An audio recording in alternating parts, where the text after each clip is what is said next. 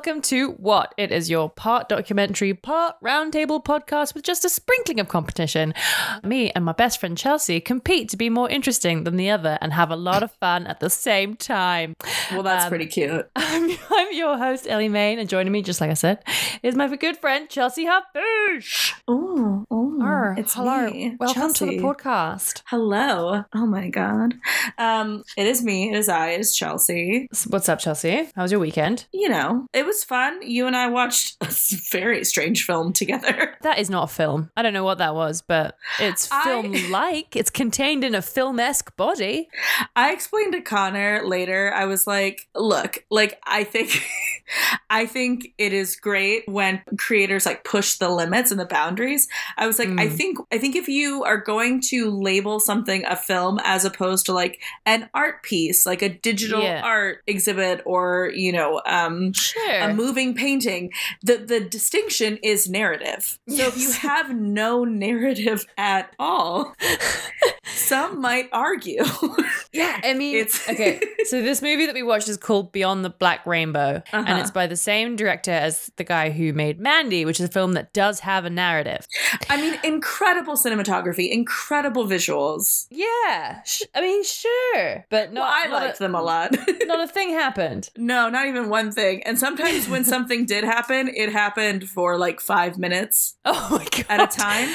It happened so much, it almost didn't happen. Like it just kind of blended into the rest of the movie. Yeah. Which, I mean, I will say, like, it's a great device for building tension. Like, I like when suspense films have really long takes like that. They make me very on edge. Yes. But yeah, no, I mean, this movie was oops, all vibes. Not a single plot point. Yeah, but it was, you know, it was fine. We simply sat in a room.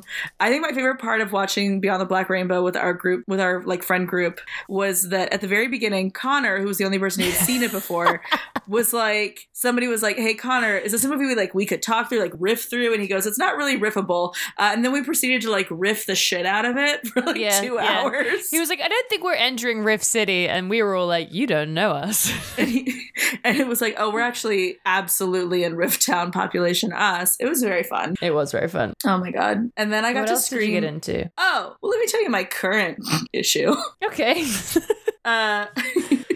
The thing I'm currently dealing with is, Ellie, I hope you know this. We're on a boil water notice here in Austin. I do know this. Okay, and it's not God. Because of the snow. It's because of human error. Yeah, somebody just fucked up. And which is like, what, did you just push the wrong lever at the water center? I like to imagine it's like a Homer Simpson scenario where like they're in front of like a big board that just has like 2 buttons. That's like good water, bad water. And then they just like press the bad water button and they were like, oh no. Oh, that's not, yeah, it's been super annoying. Okay, well, if that weren't enough, so we're on a boil water notice where we have to boil water before we can drink, before we can use it for cooking, for washing anything, or for like brushing our teeth. It's a big fucking pain in the ass. Made worse by the fact that my boyfriend, Connor Shea, infamous as the person who caused me to lose season 2 of What, keeps drinking water from the sink like a pet that I have to like watch constantly. And then he just keeps like all day today I've been like working, like sending my little emails, being a little drone, and he just comes into the like den where I'm working and goes, I accidentally drank another cup of water. And I'm like, how do you keep accidentally doing this? Like the first time he did it, I was like, okay, I think it will be okay. Like it's just a precautionary notice. And I think like worst case scenario, it would like make you sick to your stomach, but like let's just like, you know, let's keep an eye on you and make sure you don't get sick. And he's like, okay. And then like 2 hours later, he's like, I drank another cup of water. And I'm like, why? You're like 31 years old. Why are you doing this? And like, it feels like, because every morning I wake up and like I go into the bathroom and Mamba follows me into the bathroom and he jumps in the sink and he screams at me. And that's our little ritual for me to give him sink water every morning. Sure. And every morning since the boil notice started, I've had to be like, Mamba, I'm so sorry. You can't have any sink water. And he gets upset, but he doesn't understand. But that's okay because unlike Connor, he's a cat. And yet I can't get my boyfriend to stop drinking unsafe water. He's just like white knuckling the tap like, no, my water. So anyway, jury's out about whether or not he's going to be traveling with me next month. Oh my God. Or if he'll be in the ground. So we'll see. Just eating from the dumpster in Mexico City. So that's, or wherever she'll be. Yeah, that's. Oh, I don't care. People can know that. Okay, less likely to find you there. Well, yeah, and I'll be there longer, and I'll be talking about it. Chelsea, what is the title of your topic this week? The title of my topic. The title of my topic. Yeah. I'm sorry, I was just being possessed by the ghost of Steve Irwin, and we all know that's what he sounds like. So, Yep. I love tigers, but not stingrays. So too soon. Is that the title of your topic? No! The title of my topic is The Bright Blue Glow. The Bright Blue Glow. Is it about, no, because this was a topic that we did before. It can't be about how people thought that the sky was water and stuff. Oh, no, but that is beautiful. The bright blue glow, is that about a precious gem of some kind, a stone? I mean, you're getting closer, but it's not a gem. Not a gem. Is it a stone? No. Is it an artifact of some kind to be discovered, such as in a cave? No, it's about, okay, maybe I'm being I might be being too cute by half. It's about a material. A material. Is it about, what's a material that's not a stone or a rock but that glows? Is it about glow in the dark? No. Stuff, and however that stuff works. Is it a metal? No. Oh my God. I don't know. Boom. Well, I'm so excited to tell you. Okay. What's the title of your topic? It is. I've been really enjoying these alt titles that we've been giving each other. So, two-part title, An Army of Ghosts, or Our Jobs in the Climate Wars to Come. Oh, God. Okay. Let's see. Army of Ghosts. So I guess is the implication that we'll be dead pretty soon with the way the climate's going? Oh, okay. No. Well, probably, but we'll put in a good fight first in Army of Ghosts. Our climate wars to come. Mm-hmm. Will we be digital in some way? Oh God, that sounds amazing, but not in this version of the future. Not in my mind. Not right now. Not in this generation of the climate wars. Well, I've always thought that my role in the climate war would be, like Stone Cold Killer. Well, you could do that. You could do both. I could do both. You could do both. Why not? Why not both? Is it about how many people will be dead and how we'll have to do something about that? Is it about an ecological way to get rid of bodies? No. An eco-friendly body disposal? No. I hopefully, actually, no, I'm not bringing a bummer for a second time in a row. Oh, I am. So just, okay, actually, I don't think mine was a bummer last time, but it's absolutely a bummer this time. Okay, so it's not a bummer, but it has to do with the climate wars and ghosts. Will we be ghost hunters, ghost whisperers? No. We will be in the army of ghosts. But you said we wouldn't be dead. That's right. Will we be invisible? If we're doing our jobs right. Okay, well... I think you should start. You think I should start? I think I started last time, though. Did you? Yeah, I believe so. Okay, well, I can start.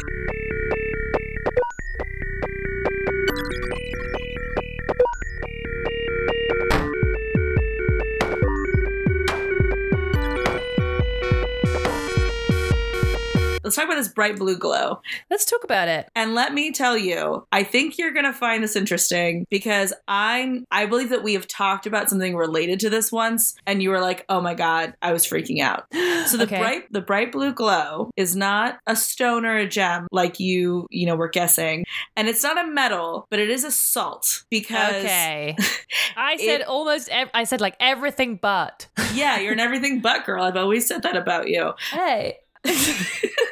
Specifically, it's a highly radioactive chloride called cesium salt, or cesium-137. Thank you. Which is a nuclear material that is used primarily in radiotherapy, which is like, when somebody has like a tumor or something, and they get radiation, people say like, oh, I had chemotherapy and radiation. That's radiotherapy. That's when they hit you with a big ol' like isotope and try to kill whatever it is that's killing you before the isotope kills you. Perfect. So what I have to present you is one of the worst nuclear disasters in modern history. It happened in September of 1987 Chernobyl. Not Chernobyl. So I'm saying Chernobyl is the one that you and I have talked about that I think is way better known. This is one that I had never heard of. That I swear to God, it feels like when I was like researching this on Saturday, I was getting chills. I was like, this reads like a fucking horror story, which it is. It is so creepy. It is so upsetting. Yes.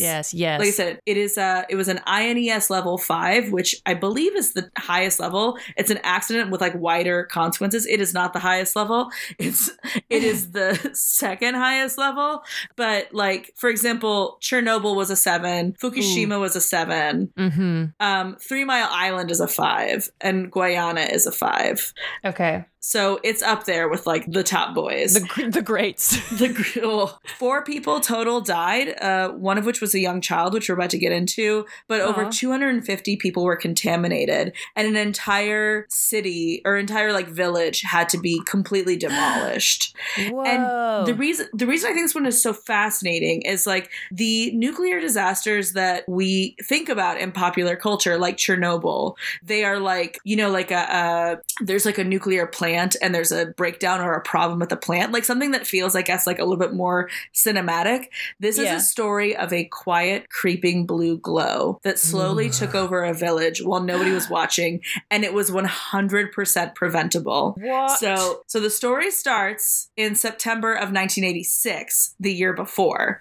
There was a small private hospital outside of Guyana, which I'm not going to say the name of in Portuguese because I don't speak Portuguese. The initials were the IGR. So this is the IGR. It was a small private hospital, and it was a place where they did the radiotherapy that we were just talking about, radiation therapy. One of the things that they used for radiation treatment was this salt I described, cesium-137. Okay. So, you know, obviously there are a lot of like international rules about how you handle nuclear waste, such as the byproduct of cesium-137. So it was put in this big, not big, but like a, you know, like kind of a, what'd you say, like a thermos-sized metal canister. It was made of lead and steel. And the way that it worked, I'm going to try to describe this. So imagine it like a lock and a key, right? Like if you put a key in a lock, you then turn the key so that the the barrels of the lock align with sort of the hole where they go into, and then that opens whatever the lock is. Correct. So similarly, this is a cylinder. Inside is the cesium, and you're supposed to turn it until the inside ring lines up with the outside ring. Only then are both holes like lined up and open, and then it creates like a one tiny like stream of light, and then that is like the stream of light that they would then line up with the person that was getting the radiation treatment. And otherwise you keep it turned, and then the two holes don't line up, and then it's safe and safely concealed inside. Okay, cool. So they'd make like a little pinhole light by twisting it round and then closing it up. Right, and that will be important in a moment. Okay. So this is where things get fucked up. IGR moves to a new, bigger location in 1985.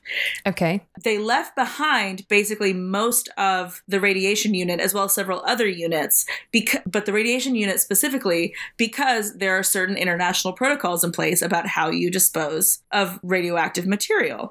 Right. Then a new person came and bought the building, and they said this wasn't their responsibility to deal with the abandoned radioactive material. Then it went to court, and there became a protracted 2-year court case about the fate of this abandoned building. Oh, no. While it is in the middle of this sort of like bureaucratic nightmare, both sides of the court case are fighting towards the judge, but for selfish reasons, saying this needs to be solved quickly because this is an abandoned site with radioactive material, but that is also still full of like, you know, materials, and people are going to go in there and start like stealing stuff. And it's going to be bad news bears. Right. So, but of course, rather than like actually come up with a solution, what they did is they each said that to the judge and then said, so that's why you should vote in my favor so we can go ahead and just be done with this and we'll take care of it. Because if the judge sided with one of them, that meant the other would have to go and do it. Mm-hmm. And they were both like, I don't wanna. Yeah. So while they're fighting with this about who should take responsibility for this leftover cesium, this is also like the really shitty part. Yeah. The former owners, the owners of IGR, of like the original hospital, they sent letters to the National Nuclear Energy Commission trying to get them to get involved, saying that it was super dangerous, that there was this like radioactive site essentially kind of in this abandoned building. Yeah. The National Nuclear Energy Commission came in and said, we'll remove it. And then the court said, you can't do that. That's a building under like arbitration. And they got slapped with a court order preventing them from entering the premises and getting rid of the cesium. Even though they reached out to them. Yeah. Well, so like one of the parties in the lawsuit reached out to them and said, hey, this is a big human rights issue. This is just sitting there. So then the National Nuclear Energy Commission said, okay, hey, we'll go in and take care of it because we don't want that to happen. And the court said, like, wait a minute. Court said, not so fast. So this I'm trying to settle an argument over here. So the court's solution was they hired, and I believe it was paid for by the state, which just goes to show you that you don't have to be in America for the government to do absolutely dumb shit. Yeah. The court's decision was that there should be a guard posted 24/7 in front of this building to prevent anybody from going in and looting the premises until the fate of the building was decided. Sure. Okay. Now, are you ready for maybe the most bonkers detail? Yes, please. This is. Let me tell you this. This is the last detail that's going to be any fun at all. Are you ready for it? I'm ready for the fun detail. So this works for a while. This works for over a year. They have a guard station. The guard prevents anybody from going in there. However, on September 13th, 1987, the guard who was supposed to be there decided to play hooky and did not show up. And the reason why is because he wanted to take his children to see the movie Herbie Goes Bananas. Perfect. The fourth movie about Herbie the Love Bug, the racing beetle, VW Beetle. Oh, yeah. So he's going bananas now. Right. So, like in 1977, he went to Monte Carlo, which is very funny. And then now he's going bananas. And you don't want to miss that just because you have to catch that. Just because you have to guard a radioactive nuclear waste site. Ugh, boring. So he doesn't go. Meanwhile, there are two men, Roberto dos Santos and Wagner Mota Pereira. They have been watching and waiting for their moment to strike. Waiting for Herbie to come out. Yeah, when they see they've got that Herbie opening, they're like, let's go. This is it, boys. They run in with a wheelbarrow and they take everything that they think they might be able to sell for scrap. This includes a canister, a big metal canister that they can't figure out what it was, but since it's in a hospital, it's probably pretty valuable. Yep. Pretty much immediately after bringing this canister into their house, they both start to develop really strange symptoms, including vomiting, diarrhea, dizziness. Oh. But they don't connect this at all with the scrap in their house. So they keep working on it. Scary thing about radiation is that it's completely and totally invisible. Completely. So they would just be like, this little canister, someone's thermos here. Why would you connect that with like, feel like I'm going to die? Ugh, it's horrifying. Okay, carry on. Yeah. Oh, no. So Pereira actually got so sick that he went to the local clinic, but they told him it was food poisoning. So they were like, just go home and rest. So he went home, back to where the canister was. He and Dos Santos continued to try to get it open. He developed a burn on his left hand that was the exact same size and shape as that pinhole I was telling you about. Yeah. He ended up having to have several of his fingers amputated. Oof. So that was about the time that he was like, something's going on. Like, I don't know. I'm just like not feeling great, dude. Lost a couple fingers today. Dos Santos was like, don't worry, I'll keep going. He was finally able to open that aperture and get the cesium capsule out from the lead container. No. Put it back. He eventually developed severe ulcerations all over his right arm, and he had to have his arm amputated the following month. No. So, because it just rips, the little atoms just rip right through all your tissues. yep. So like I said, it was September 13th that they got the canister from the hospital. September 16th is the day that Dos Santos is able to puncture that pinhole that I described with a screwdriver. No. And what he describes is a deep glowing blue light coming from the tiny hole. He thinks it's the most beautiful thing he's ever seen. He takes the screwdriver and scoops out. Trump looking into the solar eclipse. He scoops out the glowing substance. No. Put it back. Yeah. And then he sells the items. He scoops it out. He literally thinks, like, you know, that joke that we always have about, like, detectives in the 30s or whatever, where they see blood and they're like, gross. Anyway, Yes. he was Back similar. to my hunch. He saw a deep glowing blue from inside of this canister, didn't know what it was, scooped some out and was like, weird. And then he sold it to the scrapyard. Oh, balls. So those are the first two people that are contaminated by this canister. Okay. Now we have it at the scrapyard. The owner of the scrapyard, his name is Dever Ferreira. He notices the blue glow. So again, like, this is it's so fucked and it's so horrifying, but it's like horrifyingly cinematic. Like, you imagine this guy walking through his scrapyard and he notices this penetrating, like, glowing blue coming out of, like, what looks like a metal thermos. He's like, what the fuck is this? He thought it could possibly be supernatural, which I completely understand. Yeah. You have no idea what the fuck this is. You've never seen anything like it in your life. It's like this beautiful glowing substance. So what does he do? He grabs it and he takes it home. No. Over the next 3 days, he invited several friends and family members over to his house to view the strange glowing substance. Come and see my blue glowing thing. He was even able to, with the help of a friend, free what he called grains of the glowing material from the capsule. And he started giving them out to his friends and family members as gifts. Oh, little murder gifts. That same day, shockingly, his wife, Gabriela Ferreira, began to fall ill. Yeah. And then on September 25th, so now we are 12 days out from the initial sort of sourcing of this, he sells it to another scrapyard. And this gets really, really sad.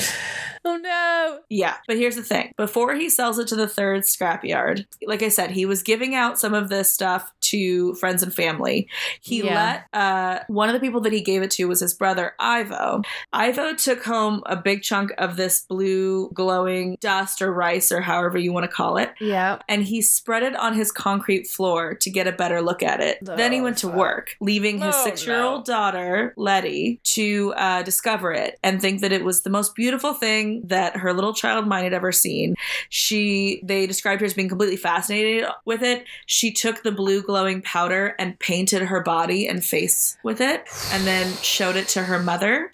She also ate her snacks on the floor in the blue dust. No. She was just completely enamored with it. Like a child with, like, face paint. Yeah. She painted her whole body with it. Authorities estimate that she received a total dose of 6 units, which is like 6 times a fatal dose, even within treatment. Whoa. Even with treatment. So even that if they got also, that image of, like, a child, like, painting themselves with radioactive material. That is very cinematically horrifying. I think will haunt me, like, for the rest of my days. It's like the scene in Chernobyl when they're on the bridge and they're all, like, dancing in the ash. Yeah. And it's like, fuck, no! Yeah, horrifying. So the wife that I talked about earlier, Gabriela Ferreira, she is the first to notice that, hey, everyone seems to have become really, really sick around the same time that we were all looking at that weird canister. Yeah. So she calls in and reports it.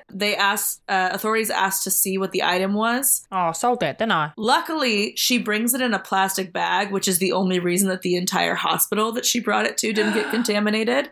There was a little bit of, like, low-level contamination of people who, like, directly handled the bag, but they were all mostly good. They were just treated for, like, low-level radiation sickness.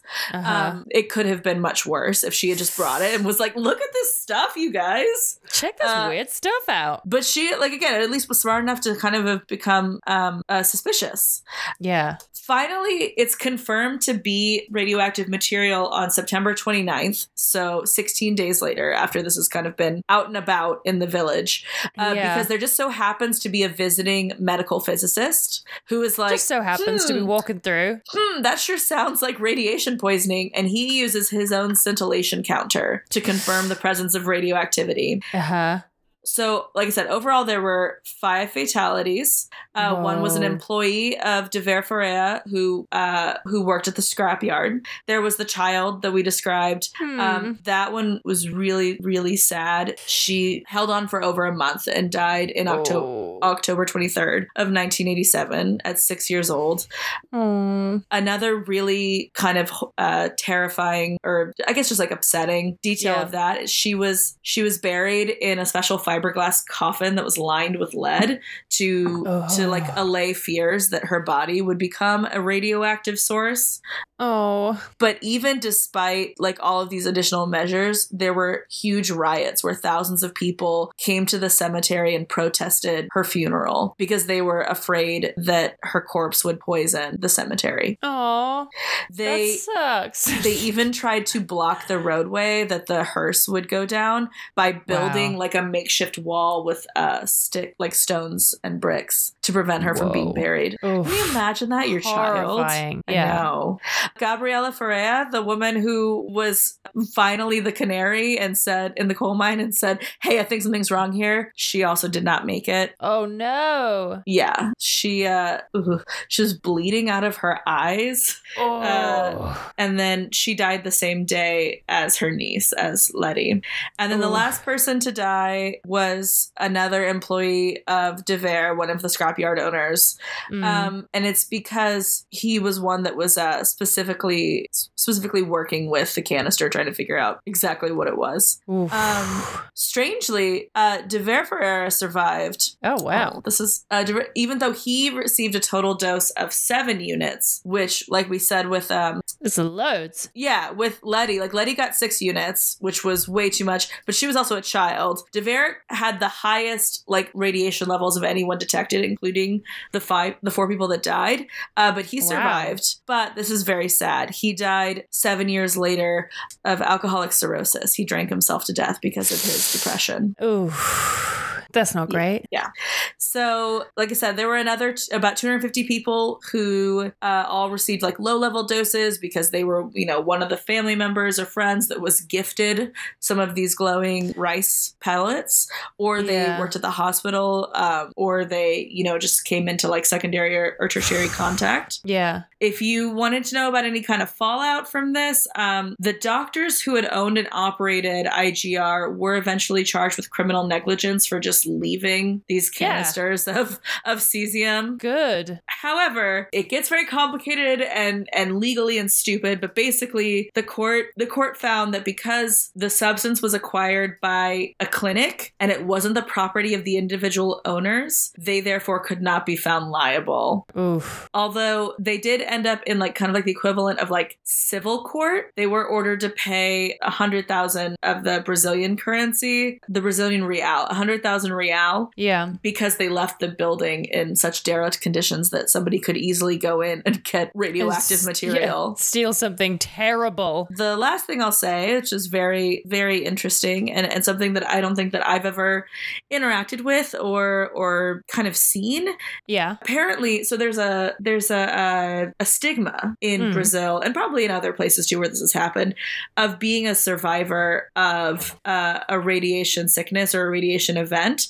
And so in 2007, they created a foundation to help the Guayana survivors because they all, like, I guess similar to like the protests that happened at Letty's funeral. Everyone's afraid of them? People think that like they might be radioactive. They're like, well, we don't understand how this works, which that's a little bit true. But we do now have because of things like Chernobyl and how long ago those happened, we do have enough information and research now to be like, these people pose no danger. They themselves are certainly not radioactive and they can't give you cancer just by you being near them. No. But people are so afraid. Like you said, it's invisible and it's just so, it's so horrible what happens. And it's so horrible.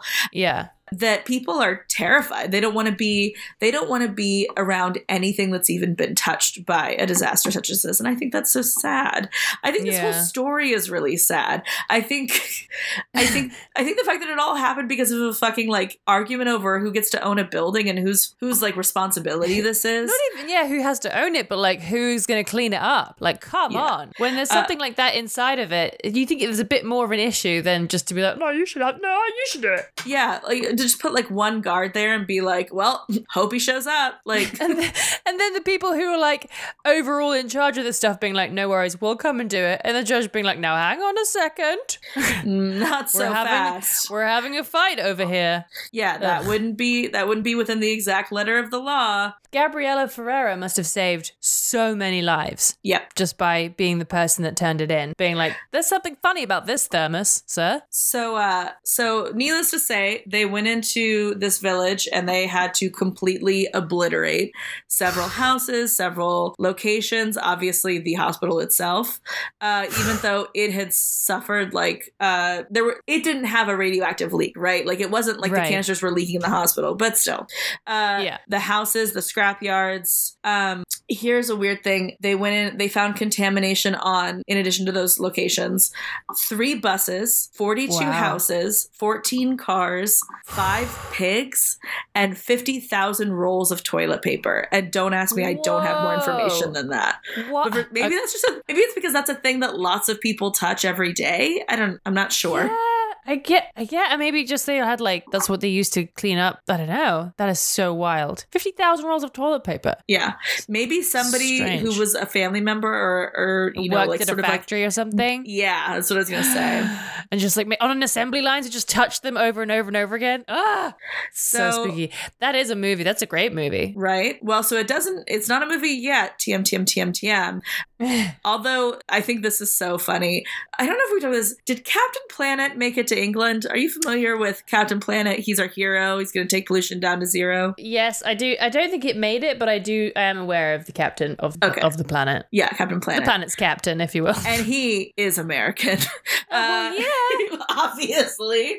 Come on. There was an episode of Captain Planet called A Deadly Glow that was based on this incident. But they, you know, since it's for a children's show, they kind of like sanitized it. So they first of all, there was an eco-villain who was responsible for the leak. And not just a series of completely preventable tragedies. Right. Not just the problem of human laziness. Yeah, exactly. But it was specifically cesium-137 that was mentioned in the episode. And then I think the part that's like, that I maybe have a little bit of a problem with, where I'm like, okay, you guys, it does feature a scene similar to what happened to Letty, where children are painting themselves with the blue glowing substance. But unlike in reality, none of those children die. They're all fine later. Sure. Yeah. It's like, it just makes you a little bit fizzy. Yeah. They were like, oh, my tummy hurts. I don't feel so great, sir. Amazing. I will be doing points at the end. Sure. I love how we always say that as if like it's new now. It's different. It's different. Yeah. It's just a different era on this podcast. Okay. We do points at the end now. We're different. Yeah. I guess I should clarify. There has not been like a film made about this. There was like a short film that was made that was in Portuguese from a Brazilian filmmaker in 1990 that just sort of like retold more like a reenactment, story. I guess, than like a film is my understanding. But that came out like, you know, pretty close afterwards. It was 1990, so that'd be 3 years later. Oh, wow. But there's not been like a dramatic HBO retelling. Yeah. And I just have such a hard time with something like that is so easily preventable. Oh yeah. And really truly need not have happened. And I mean, you know, maybe as a potential segue, I still don't know what your topic is, but maybe it's a potential segue. Like, I do think that like when we get into the climate wars, like we're already there. Like the planet isn't dying because of eco-villains like Captain Planet said we were going to have to fight. It is literally just like incompetence and greed and like just indifference. Yeah. Oh, absolutely. It's all preventable. And yet will it be prevented? Absolutely not. So that's cool. So that's my bummer. So that's happy Monday. Fun. Okay, well, I look forward to your points at the end.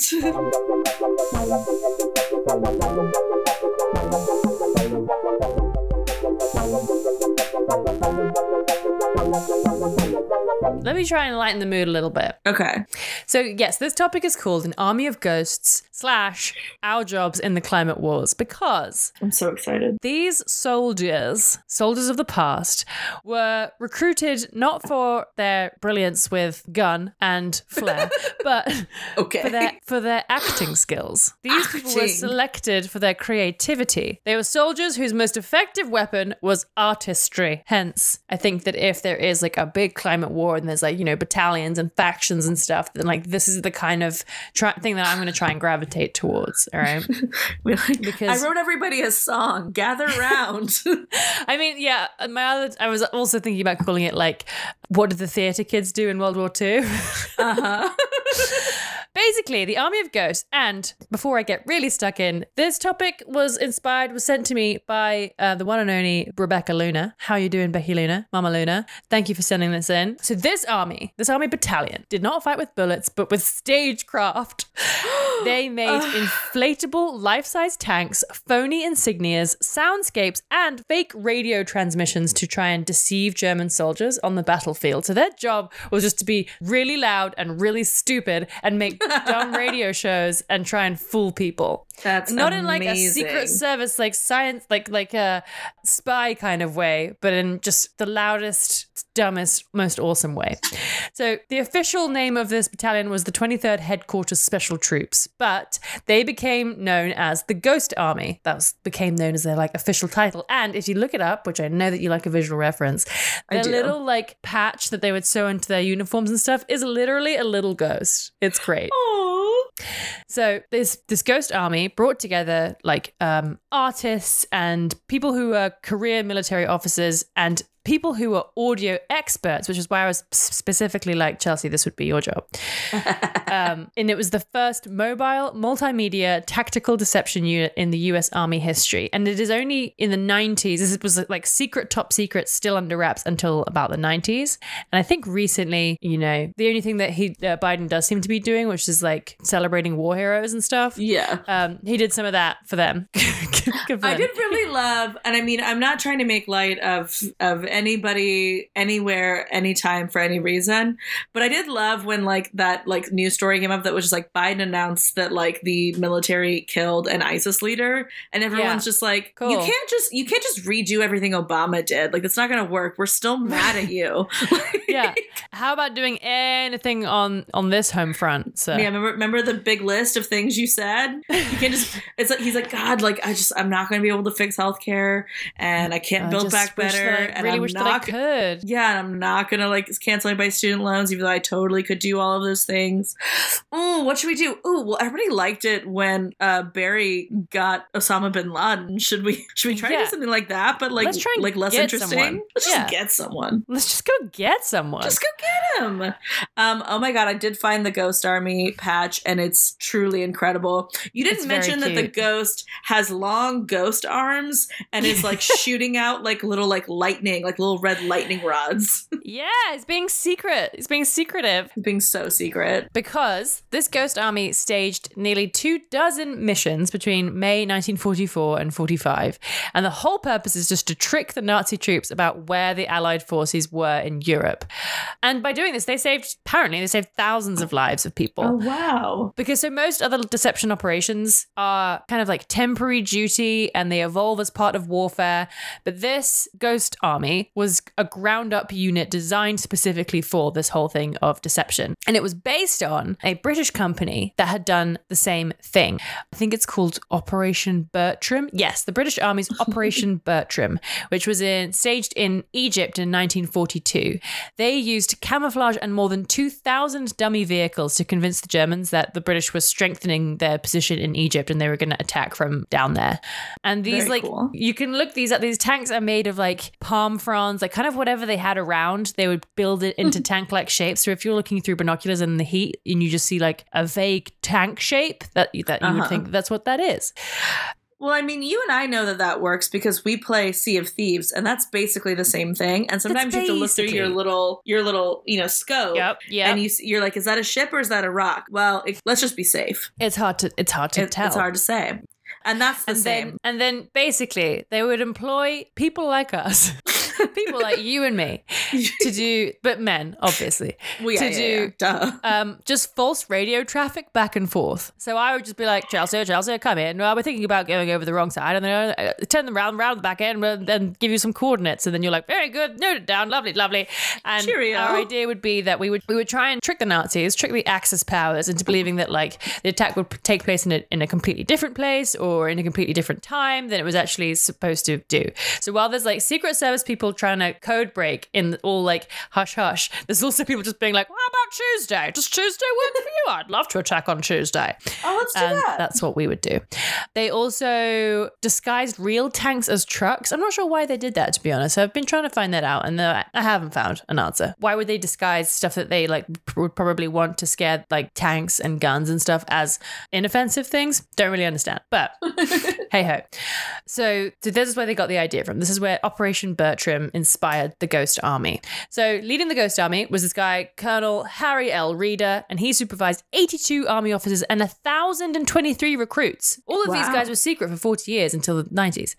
Among them was art students from the Industrial Camouflage Program at the Pratt Institute in New York, fashion designer Bill Blass, photographer Art Kane, and painter Ellsworth Kelly. These guys were all in the Army of Ghosts. Whoa. Those are actual famous people I've heard of. Those are real people. Those sure guys. So these guys and, 1,000 other strategists designed a 4-part approach to bring Phantom Army battalions to life. So the first element was, this could also be a very like funny and strange comedy show of like, hey, there's a war going on, do your part. And there's a bunch of artists like, this is my part? Okay. So the first element was the Camouflage Engineer Battalion, the guys who dealt with the inflatable vehicles and inflatable tanks. They created these tanks that rather than building them out of palm fronds and petrol canisters and whatever else they had around, they actually designed proper inflatable tanks that could be easily lifted and moved into position by just a few people. But from a distance, they're completely impossible to distinguish from the real thing because they would paint them up, make them look real good. Yeah. And then they had their signal company, the same as Operation Bertram, that concocted these fake radio traffic. They were so skilled that they could mimic this Morse code thing called a fist, which was the sending style of operators in specific army units. They would send a telegraphic fist is like it's a specific Morse code sequence that if you know what it is, if you know what it is, like this one guy described it saying, to the trained ear, a telegraphic fist is like a fingerprint. It's like hearing someone's name. And so these bunch of artists with their fake radio traffic would mimic these fists and make it sound like these tanks and stuff were talking to each other in Morse code. Oh, I see. Yeah. And then this is my favorite. The third element of the Ghost Army was sonic deception. So audio engineers pre-recorded sounds of military training exercises and the construction of trenches and bridges and edited them into these soundscapes that they would play on massive speakers within range of German troops to make the Nazis think that entire combat units were occupying locations ahead of them. That were actually completely undefended. So the Germans would get, and they would be fucking loud too. So like the Germans would get within distance of like an entire town and just be like, oh, you can hear there's thousands of troops over there, because they didn't have like any of the drone shit that we have now, obviously. So they'd just be like, don't go that way. That sounds awful. That's like I believe I talked about it on the podcast, I think last year, but like that amazing military tactician where they were outnumbered, so they sent the boats into like the water with attached to strings with dummies in them, and then the other side shot all their arrows into the dummies essentially, and then they just pulled the ships back and took all their arrows. Yeah, they're like, thanks very much. Yeah, it's amazing. I love shit like that. And then our fourth layer, what we're going to do in the Climate Wars. Okay. The fourth layer of deception was supplied by the unit's combat engineer company. We would don the insignias of just other random military units to confuse the Germans or mislead potential spies. So we would just make cool jackets and walk around that had like completely fake or random military like insignia from other places. You know how I know I would be very good at this? Yes. Okay. So in elementary school, our gym teachers, I guess, got like real, bored, I guess, or just like overzealous.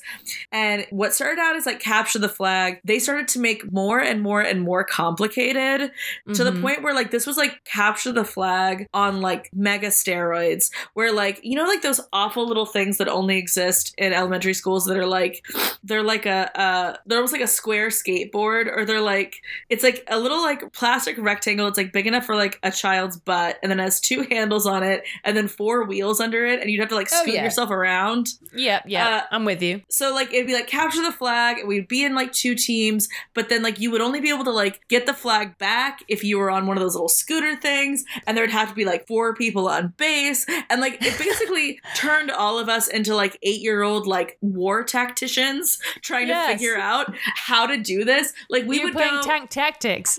I mean, kudos to them, because 1, it gave kids like me something to do if we weren't, say the most physical, and 2, it would take like 45 minutes for somebody to get 1 point, and like it meant everything to us. Wow. But my sort of self-appointed role that I would often do was absolutely like disruption and distraction, and I would go try to like talk to people on the other team, and I would cause like a big scene while they were trying to like scoot like over to the flag, and I would like run with them to go get the flag, and then like run back and get people to chase me, like without realizing it. I was ghost armying it up. That's fucking awesome, dude. Yeah, as a little tot. I feel like you're going to be a top recruit. Yes! I'm trying to kind of position myself to be in charge of this thing, so I'll put in a good word for you. Okay, I love that. Thank you. Yeah. Thank you for project managing. Yes. And part of this obviously is going to be you and I moving to Florida and becoming mermaids, but that's a story for another day. Well, what's more distracting than that? Well, exactly. Okay, so the Army of Ghosts, the most successful operation was called Operation Viersen, which took place from March 18th to March 24th, 1945. For that mission, the Ghost Army used 600 inflatable vehicles, fake uniform patches, still my favorite, to impersonate soldiers from other units, and recordings of pontoon and like bridge building and people being like, excuse me, can you pass me that 2x4, blah, blah, blah, like making these little plays.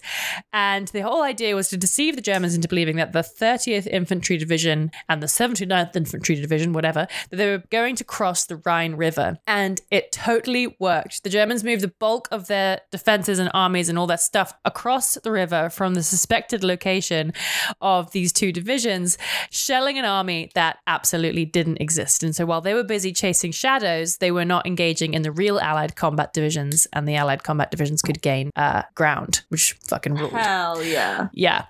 Jack Massey, or Macy, was recruited into the Ghost Army at age 18, and he said he remembered being told, we were told we were going to be using inflatable equipment to try and fool the Germans into thinking we were a real army, when we were in effect, I suppose, a rubber army. So that was another, like internally it got known as the rubber army as well. That's fun. And they had this like dramatic flair, obviously, and essentially they would take all of this that they'd learned. They'd take their inflatable army, they'd take their soundscapes that they'd built, they'd take their little costumes, little jackets, and they did a series essentially of traveling shows, these elaborate plays in different places designed to intimidate or confuse the Axis powers. They would be like out there doing play acting, designing these soundscapes, or creating some set dressing to try and fool the Germans to any of their ideas that they wanted. They would be dispatched at times just to spend time in French cafes and spread gossip among the spies who might be there. Okay, yeah, I'll take that assignment. Yeah, one of the people in the army said, yeah, we were told to go order some omelets and talk loose. Can you imagine, like, okay, because you're talking about like a TV show. Can you imagine a show where it's like 5 years post-war, and it's like 2 brothers, and one brother was like an infantryman who was like at D-Day, and the other one was like in the Ghost Army, and he's just like, shut up, Ron, we didn't do the same thing. Exactly. We weren't seeing the same stuff, Ron. Like, well, you were ordering your crepes and talking about attacking some guy on Tuesday. We were in there, man. We were really there. We were doing it. I was the one attacking the guy and he's like, yeah, but on Wednesday, you're welcome. This art of military deception is a very famous, likely oldest war itself, either the whole Trojan horse of it all. Yeah. Which, if you don't know, how do you not know? Please explain the Trojan horse real quick. Just a quick rundown. The Trojan horse, the Greek army wins the Trojan War by tricking the whole city of Troy by accepting a gift of a giant wooden horse, but surprise, they're all inside. Oops. Oops. Oh, yeah. And then also apparently during the U.S. Naval Institute, Confederate generals during the American Civil War used deception to save the day when they were outnumbered and outgunned. They would carve and paint these logs to resemble cannons and arrange them outside of all their encampments so the Union spies wouldn't think that they were short on stuff, which they were definitely very much short of. So they just made a bunch of fake cannons.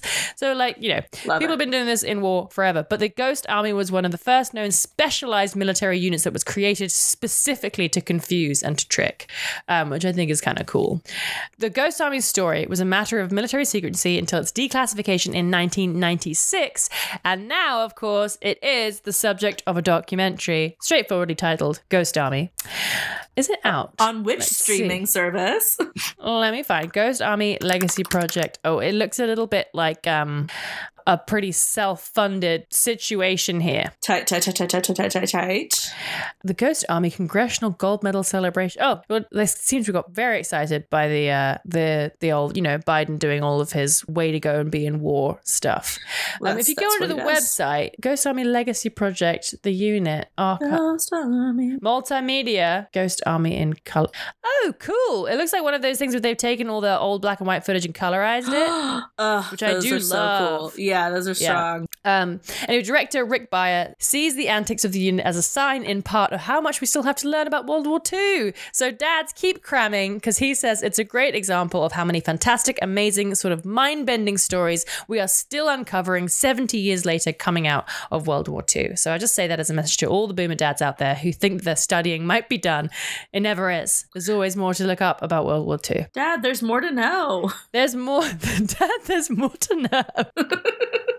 Yes. But I guess they just got some kind of like congressional medal. Yeah, President Biden signed the Ghost Army Congressional Gold Medal Act into law. So isn't that nice? That is nice. Good for... Isn't that he nice? did it. He sure did it. All these criticisms levied against him. Look, at least he's doing this. At least he's out here. Yeah, so that's my story about the Ghost Army, or / our future job in the climate war. In the climate war. I love that. That really was the antidote we needed to my topic. So I appreciate you, and I think we did it in the perfect order. I'm glad that you did not go first. Mm-hmm. Yeah, it would have been like, hey, that's cool. Now time for some child death. Yeah, you ready to hear about kids?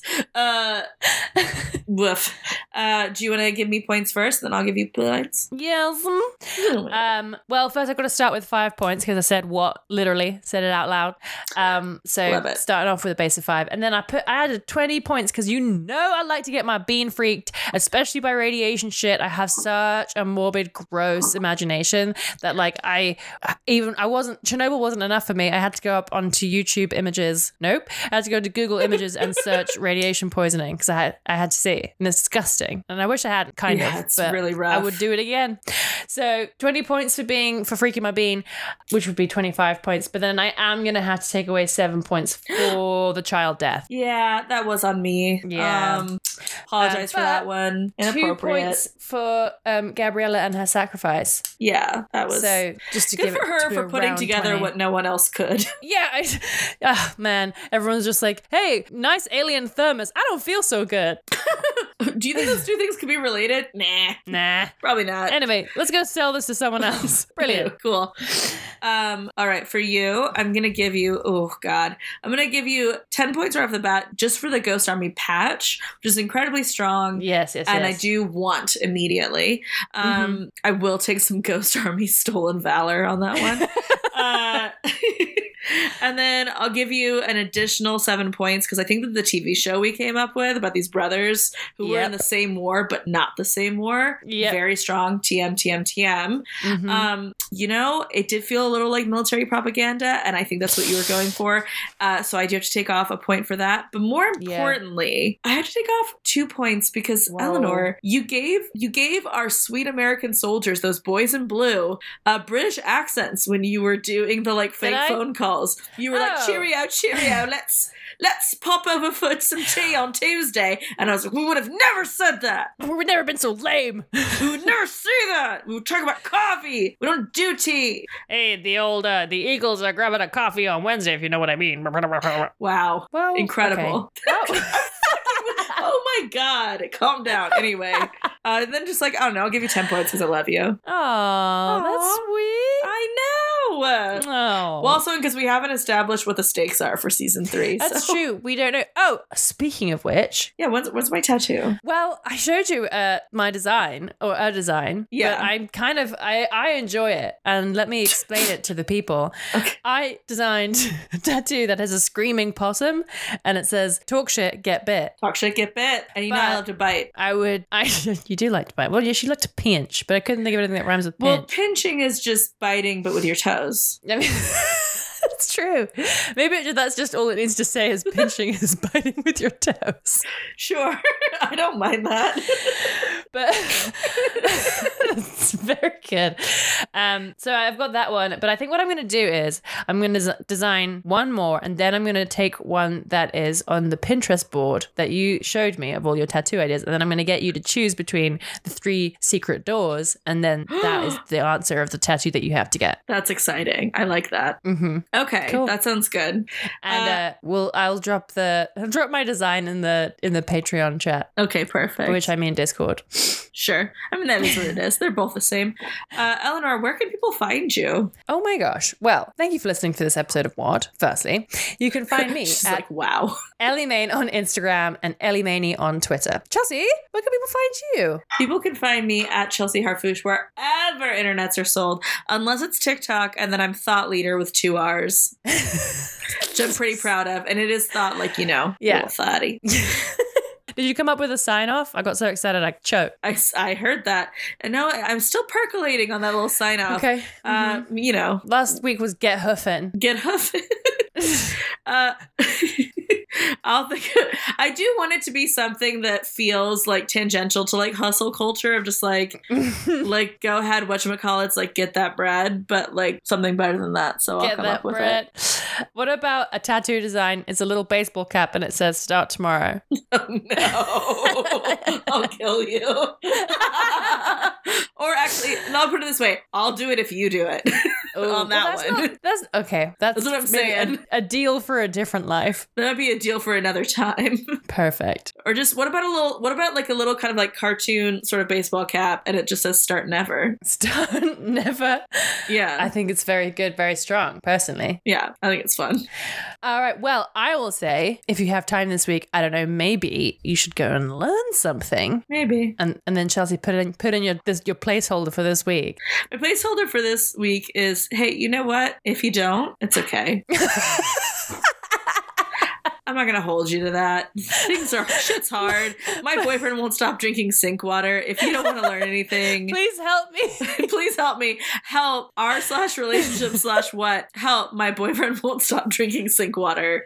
What do Just hear him going, I did it again. I drink more sink water. So I'll give you guys an update on Connor's sink water emergency next week on What.